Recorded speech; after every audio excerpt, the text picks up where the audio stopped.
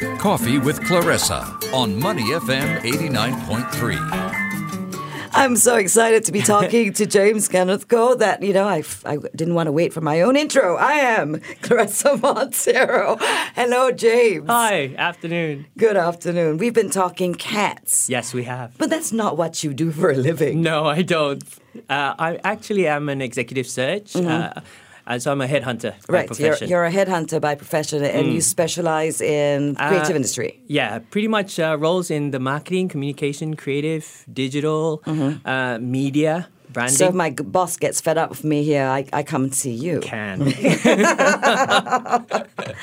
Now, what are the challenges that you have faced in the last couple of years? Social media, disruption, all that stuff. Yeah.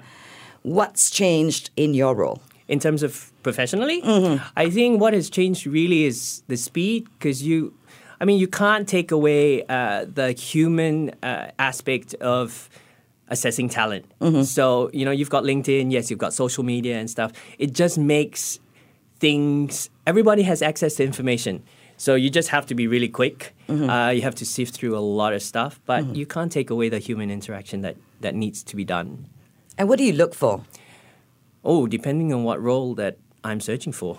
Okay, what makes a fantastic marketing person these days? I think someone that understands technology. Because and I won't say digital, but just technology. Right. Because everything has changed, and marketing is not so simple anymore. So you talk about experiential, you talk about digital, you talk about shopper.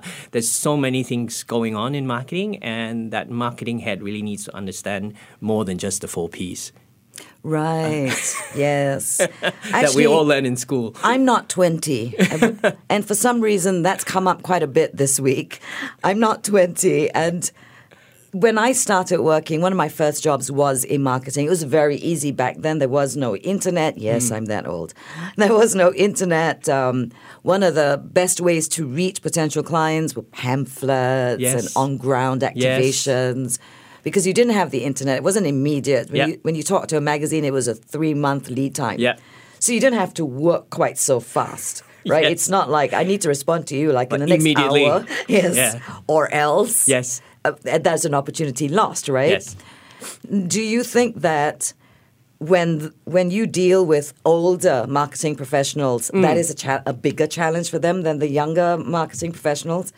In terms of what? In terms of that mindset shift that it is now, it is today, it is, last 5 minutes, and have they changed with the times? I think they have. There's some that do get it.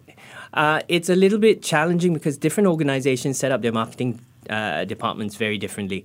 The better marketers would hire where they're deficient in, So yes, you can talk the talk. But if you can't walk the walk, then you better make sure that your team at least can walk the walk with you. Right. So I think it's a team effort, and you need to have just the right people. Again, different organizations set up their marketing departments different. So some will put digital on a side, some will incorporate digital as part of it. And now the buzzword with every industry, anything from finance to FMCG, it's all about digital transformation. Sure.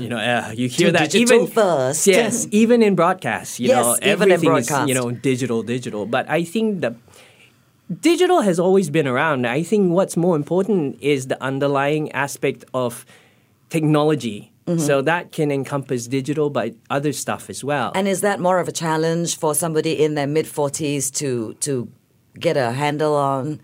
I think the whole technology part of it. I'm in your era. Yeah, and when we started out, we were still indoors. Like for us, Facebook is digital. But the youngsters those are for old fogies. Yeah, old folks use Facebook. No, not us. But I think it's not difficult. But I think as human beings, as you get older, you're more resistant to change, and learning becomes a little bit more challenging. Sure. Because, it's just human nature, right? And technology moves so quickly that to keep up with that, you really need to grow up in that area and really be plugged in. Yeah. Yeah. So Okay. if you're not plugged in as much, then you make sure you get people that do, or at least be open to it, and don't be resistant to change. Do you still find people who are resistant to how big of a deal or how big a component technology is within marketing? What do you mean by that? Okay, somebody comes in and they're a potential candidate, Yeah. and they're great at what they do. They've got a Yeah. great resume, but they're still a bit. Well, okay, I won't use the word suspicious because they might have been suspicious 10 years ago, but not anymore.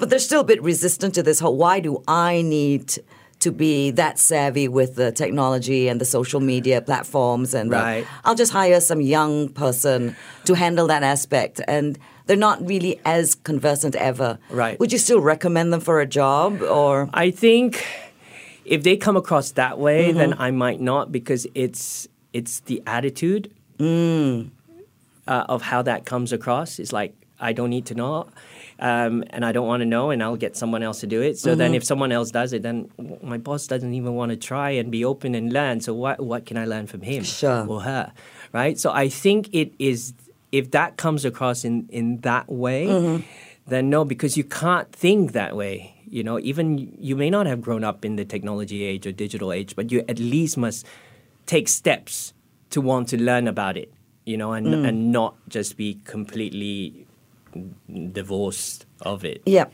Because otherwise you can't function in the new world. Well, you certainly can't grow if you're Yeah. resisting changing Yeah. and learning new things. That's Absolutely. for sure. I mean, I came late to broadcast. I was something completely different. No, you sang. Yes, I sang. I didn't really need to know how to work a computer to do that. So when I came into broadcast, and there was so much to learn, and everything about broadcast is technology now. Yes. It isn't about being able to play a CD. It's about being able to put that music into a digital format, to put it out in a digital program that runs radio. It's the ability to program that program to run radio. And it was a very steep learning curve for me, but I found it fascinating. Because, you know, there was learning, there was new Yes. challenge, there was how many different ways can this go wrong? And how do I minimize that happening? So that was fascinating to me. So I find it very difficult when I'm talking to friends of my age group Right. who poo-poo the whole technology thing and social, you know, when social media came out, it's like, oh, that's not a marketing tool, that's kids talking to each other. I found it astounding that they were in that mindset. But if you look at it, I mean, digital spends are increasing, you know, and the general, like, above-the-line budgets for most brands are decreasing because everything's going either into social media or digital platforms and stuff. Because one thing about digital and social is if you get it right, you can touch the consumers at that point and be relevant for them and to them because you're, like, having a dialogue. So if you are marketing, you said creative industries, you're marketing, you're advertising. Advertising, yep. So how does advertising change with the advent of social media and the digital age? Well, I mean, now you've got the rise of digital agencies like, you know, RGA, they're all coming up. So it's changed in a way where you still talk about brands. You still need to be able to tell the story.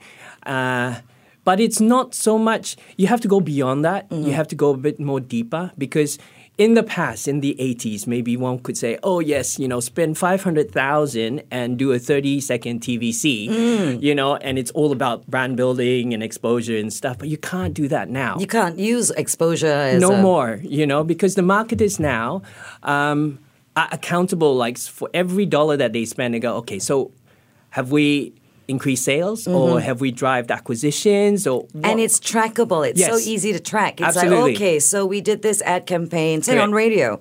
Tell me how many people actually listen to it. Yep.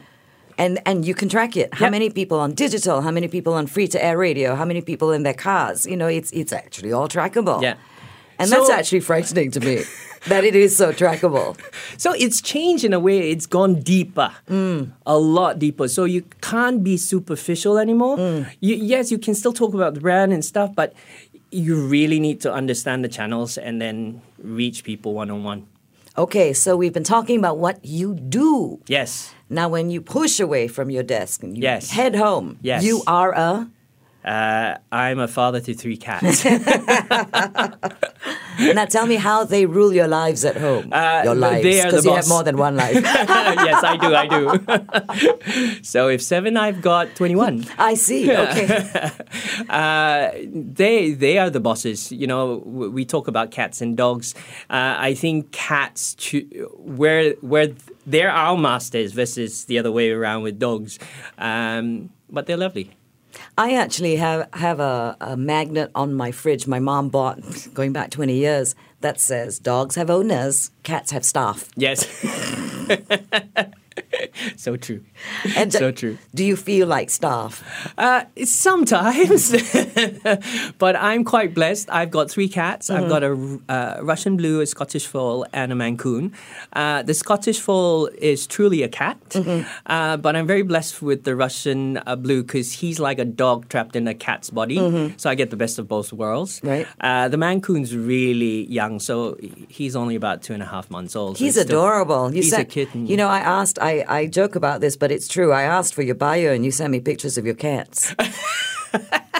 Well, you said you wanted to talk about cats, so I showed do. you. I do want to talk about your cats.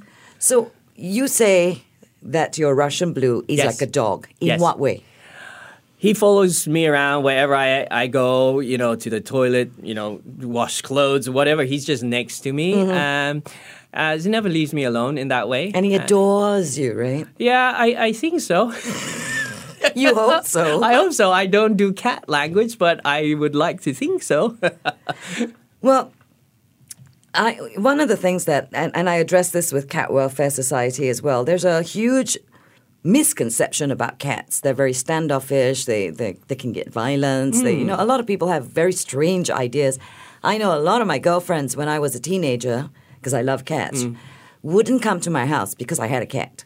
Because they were terrified of them. Could it be because of scary movies and horror movies always have I cats? have no idea whether it was that or, the witch and the cat and the broom. I'm not sure. But I know that there's a huge misconception about cats. So what can we do to convince more people that cats are not these, scary, dirty, whatever creatures that they think they are? Just go to YouTube. There's dozens of it, on cats. I was once a dog. I just love dogs and cats. And I think cats, again, depending on your lifestyle, Sure. dogs are a little bit more needy because you need to walk them. Oh, you just started a fight with dog owners. You know that, right? Well, I did say I love dogs as well, but I became a cat person just because of my lifestyle and time with work and stuff. I'm pretty independent, so I like cats because you just feed them, they can poo on their own, and you don't really need much Actually, time. it's one of the arguments I have used with a lot of my friends who are professionals. They travel a lot for business, and they have dogs, and they're always concerned about having to put the dog in kennels and whatever. And I've always said, then get a cat. I'm not saying give up your dog, but when the day comes when that dog goes, don't replace the dog, get a cat. And it's true because there was a point in my life where I was traveling a lot. I was hardly ever at home. My parents used to say, well, welcome home to, Hotel Montero. And when you're in that situation, even if you are a pet lover, you can't do a dog because it's not fair to a dog. Yeah. But a cat doesn't care. Yeah, as long as they've got food and there's got a little box. They've got a litter box. They've got the food. The water is on. It's there. They'll do just fine. Yeah. They're very self-reliant and self-sufficient. Yeah. Because they'll give you attitude when you come home. Yes, but it's also quite. People think that cats. Like I started with having one cat, and then I thought that the cat needed company, so I got another cat. Right? That didn't work out so well, right? Not really. It took me 2 years before I could actually pet the other cat because in front of the first cat, the other cat was just terrified of the first cat because he was alpha cat, and whenever.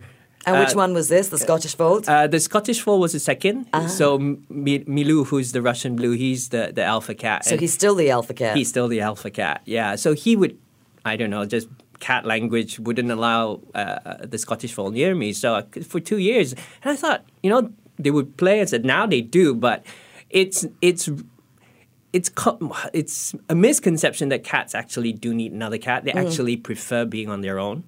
Yes. They don't need a lot of cats around them. Dogs, on the other hand, could use the company. Yes, cats are just fine on their own. Yeah.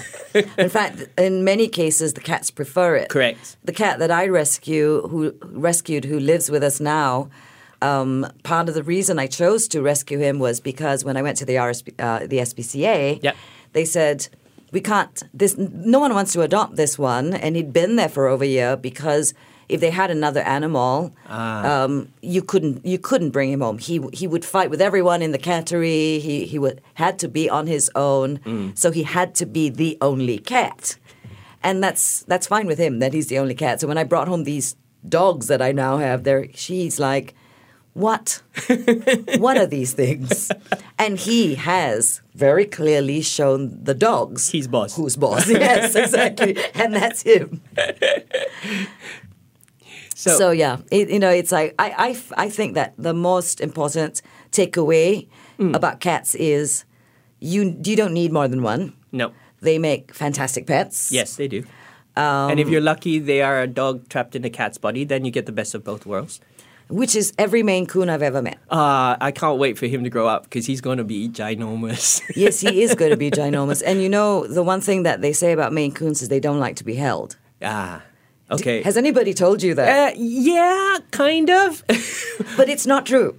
Okay. It depends on how you bring them up. Because I had 4 Maine Coons in my house at one point. Okay. And everyone was warning us, you can't. And so the father Maine Coon of the kittens was that way. I couldn't pick him up. Right. He wouldn't have that. Right. He'd sit on my lap, but I couldn't hold him. But the babies were babies. Okay. I could carry them. I could, basically hold them upside down and everything, and they're fine. So you got to start early. Okay, good. I'm glad I've got the kitten then. Maine Coon mommy advice right there. Will do. All right, thank you so much for coming and talking to us. Thank you for having me. Next time you come, bring cats. Okay. All right. Okay. James Kenneth Coe, headhunter for the creative industry. You're on Money FM 89.3.